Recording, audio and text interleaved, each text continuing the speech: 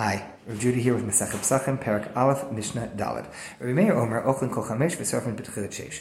Rabbi Meir says that we eat chametz on the morning of Erev Pesach, the morning of the 14th, even though we checked for chametz the night before, we searched for it. You can still eat it in the morning, all the 5 hours. The first 5 hours of the morning, these are 5 halachic hours, but if we were dealing with the equinox, a perfect day of 60-minute hours running from 6 a.m. to 6 p.m., so this would be the first 5 hours, up until 11 a.m., and then at 11 a.m., at the beginning of the 6th hour, we burn the chametz. At that point, no more eating.